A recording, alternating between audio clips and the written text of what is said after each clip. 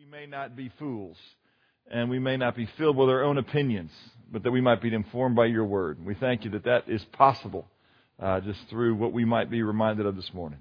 Thanks for these guys, Lord. I pray you bless them. I pray you restore to them sleep. I pray you give them favor as they attend themselves to your business, that you would give them productivity in industry, that you would give them insight into relationships, that you would fill their heart with kindness and their tongue with truth as they attend to you and as they abide with you. Thank you, Christ, for this morning. Amen. All right, well, let's dive in. And what I want to do today is work in the memory verse. 1 Corinthians 10:13, no temptation has overtaken you, but such as is common to man. And God is faithful, and with the temptation will provide the way of escape also, so that you might be able to endure it. That is the verse that you have memorized this week, if you guys are keeping up with us, and we hope that you are. And what I want to do is work that into what Job's buddies were going through. Now turn to Job 2:13. It's a very familiar little text in this book, because it's where Job's friends start responding to the situation that Job found himself in. And it's when they walked up to him and they saw him. In fact, he was so hard-pressed and stricken that they didn't even recognize him when they got there from a distance. But Job 2:13 says, they sat down on the ground with him for 7 days and 7 nights, with no one speaking a word to him, for they saw that his pain was very great. Now look, what they did, and by the way, I want to tell you, you guys have a great opportunity. This Sunday, we got a fun Sunday. I get to be with you. And then following Sunday, March 20th, Blake Holmes is going to teach on Sunday morning. And one of the things that Blake is going to do, because a lot of folks have asked this question, what do you do when you walk up in the life of a friend who is going through a Job-like scenario? And on March 20th, Blake is going to share with you of his own experience. Blake, as you guys know, his son Gage has been wrestling with leukemia. And he's just going to do for the body what he's done for our staff at different times, which is just say, look, guys, this is how you comfort somebody in affliction. And he's going to walk you through with great insight and other things, an opportunity for you to know that. Because all of us wonder, what do I do? Do I go over there? Do I not go over there? What do I say? What do I not say?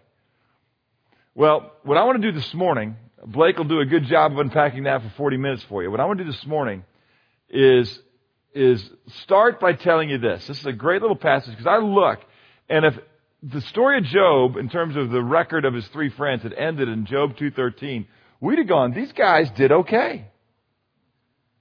And they didn't just do okay for a moment. They shut their mouth for 7 days. Now, we love to throw these guys under a bus. I guarantee you'll do it now as you break off into your groups, because they were pretty hard on old Job. And we say that with the benefit of looking back, kind of Monday morning quarterbacking the counsel of his friends.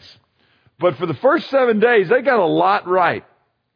They were there, they wept with him, they comforted him, they surely interceded for him, they prayed for him. And that's a long time to cut out of your life to sit there and just attend to the grief of your friend, to mourn with those who mourn. But then something happened. And what happened is they just couldn't stand it anymore.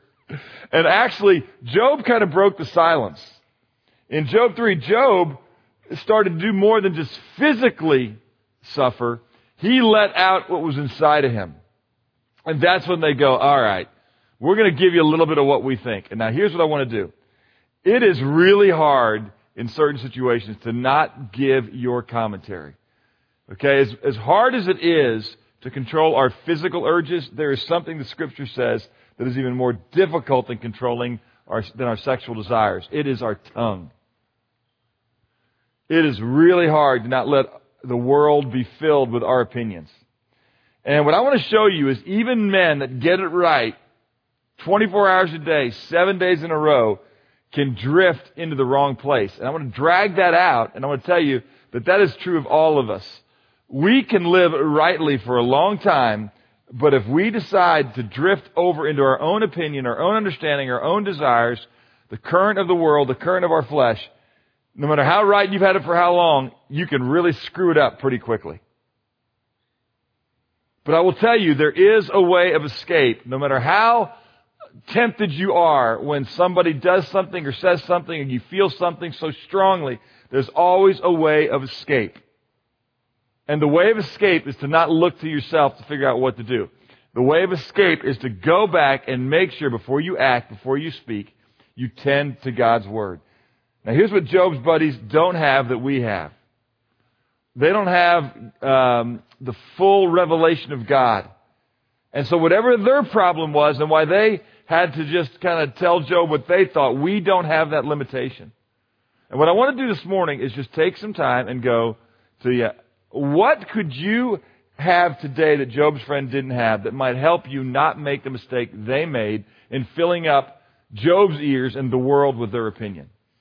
And it gets to another verse that my group is memorizing, just because we're talking a lot about other different things. It's 2 Timothy 3:16 and 17, which says, all Scripture is inspired by God, and it is profitable for teaching, for reproof, for correction, and for training in righteousness, that the man of God might be adequate, equipped for every good work.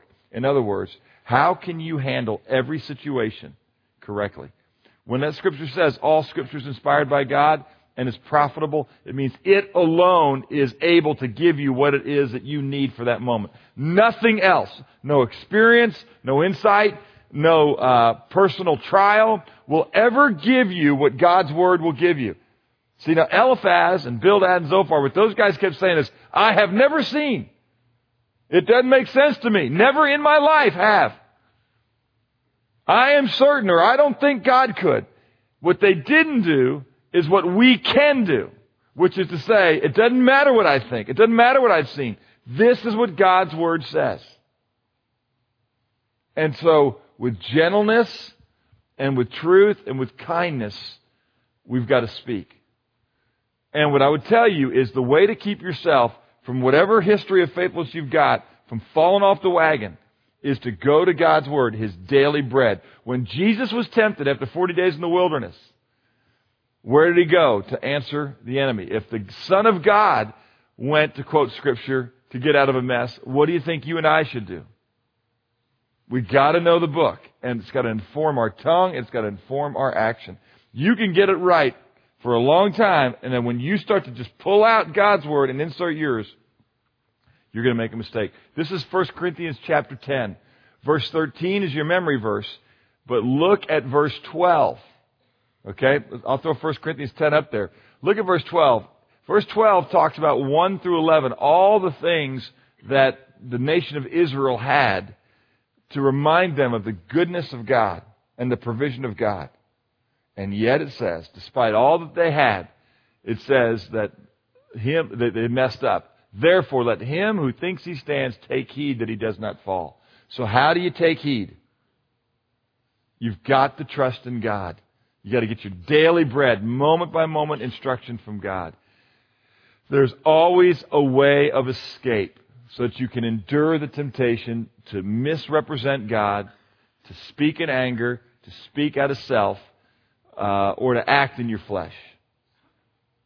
And what is the way out? It is God's Word.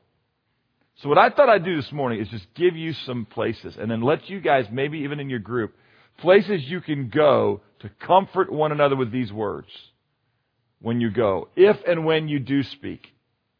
All right? I would encourage you, and I'm sure Blake is going to share with you, you need to do some Job 2:13ing. But at a certain point, there is a time to speak. Let me just show you some verses about the tongue out of Proverbs. Proverbs 12:18.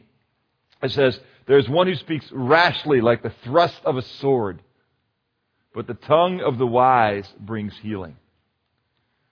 Okay? Now these guys, again, they didn't initially speak rashly, but eventually they just said, I'm going to let you have it, Job. I can't stay silent any longer.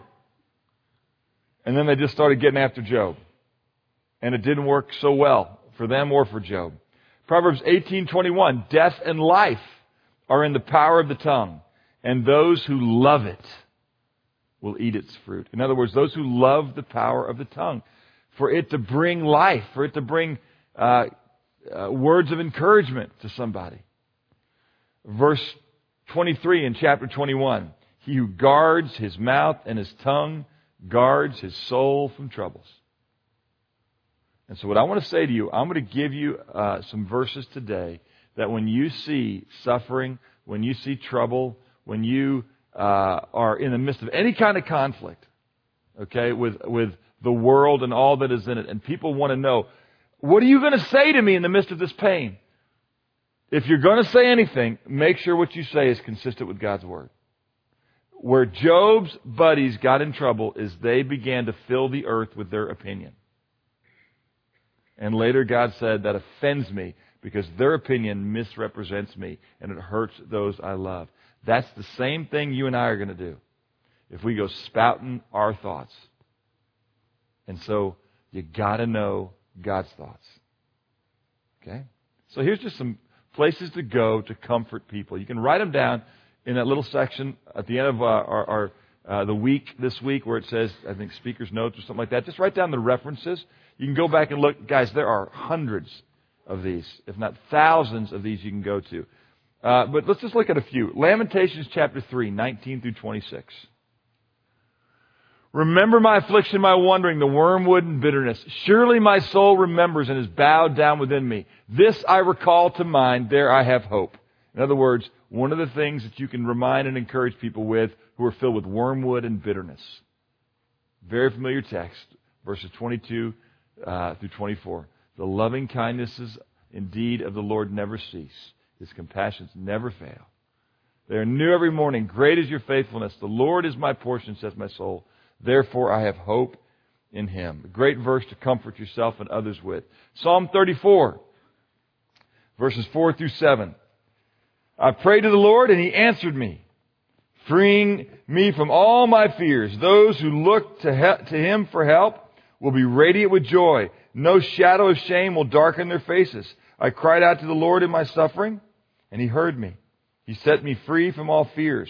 For the angel of the Lord guards all who fear Him, and He rescues them. Now, you kind of think about that because you go, wow, that sounds a little bit like what some of his buddies were saying. And the fact that that Job wasn't being rescued, right, would seem to indicate that he must not be calling on the name of the Lord. That sounds like what his buddies said.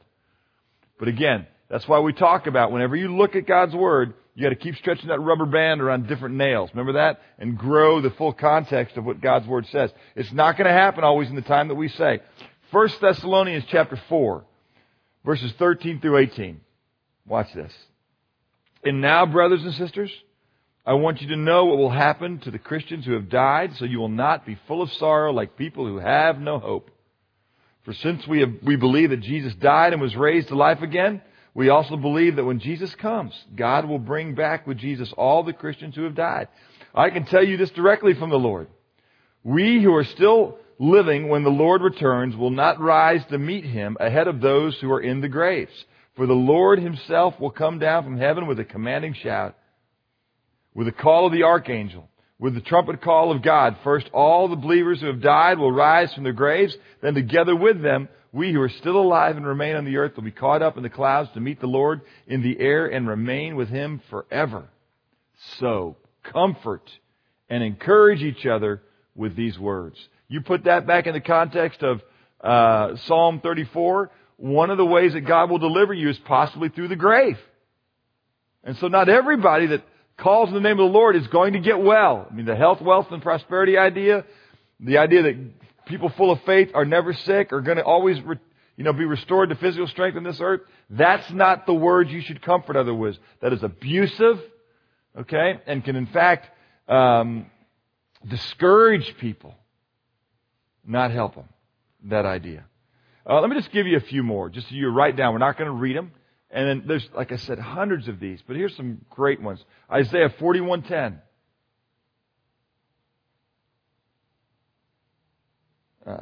1 Peter 5:10 and 11.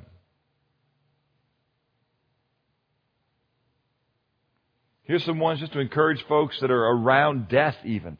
1 Corinthians 15:42. 2 Corinthians 5. 1, really through 6, but 1 and 6 specifically. And then Revelation 21:3 and 4. Because not everybody that you minister to is going to turn around like Job. And what you've got to remind folks of, okay, is this. I heard a loud shout from the throne saying, look, at the home of God is now among His people. He will live with them. They will be His people. God Himself will be with them. He will remove all of their sorrows, and there will be no more death or sorrow or crying or pain. For the old world and its evils are gone forever. You got to tell each other, you got to remind them, that day is coming. And while we may not be able to explain everything God is doing in this day, we know who God is. That was the mistake of Job's buddies. They kept assuming who God was, and they didn't represent who God was. So how do you keep yourself from misrepresenting God? It's so easy to do when the world looks like it has no rhyme or reason to it, or that God is either not good or not sovereign. You better make sure the way of escape from sinning against God and damaging others is to know the book. That's the way of escape. Okay? We pray for you. We'll give you a couple announcements and we'll get out of here.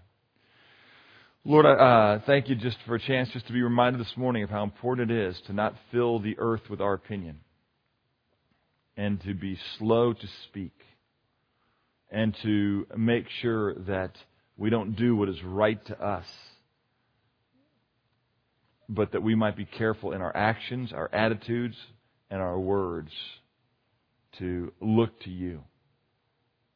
We thank you that no matter how tempted we are to strike out with confident assertions or to act in impulsive ways, that we know that though it seems right to us, in the end it is the way of death. It discourages others, it damages us, and it does not bring glory to you. So I pray in the midst of our temptation, we would be very careful to look to you and to trust that your word will lead our steps and guide our tongue, so that we might be adequate, equipped for every good work. And Lord, I pray that no matter how many days in a row we get it right, that every man in this room, moment by moment, realizes that though we have done well for a season, that next moment, just our own anger, our own frustration, our own weariness can just push us to start to do the wrong thing that completely overshadows the right things that we have done. So I pray, Lord, that we would always abide. Look to your word daily. We'd trust you daily for the bread that would sustain us and give us the strength to rightly represent you. Help us to find the way of escape in your life-giving word. Amen.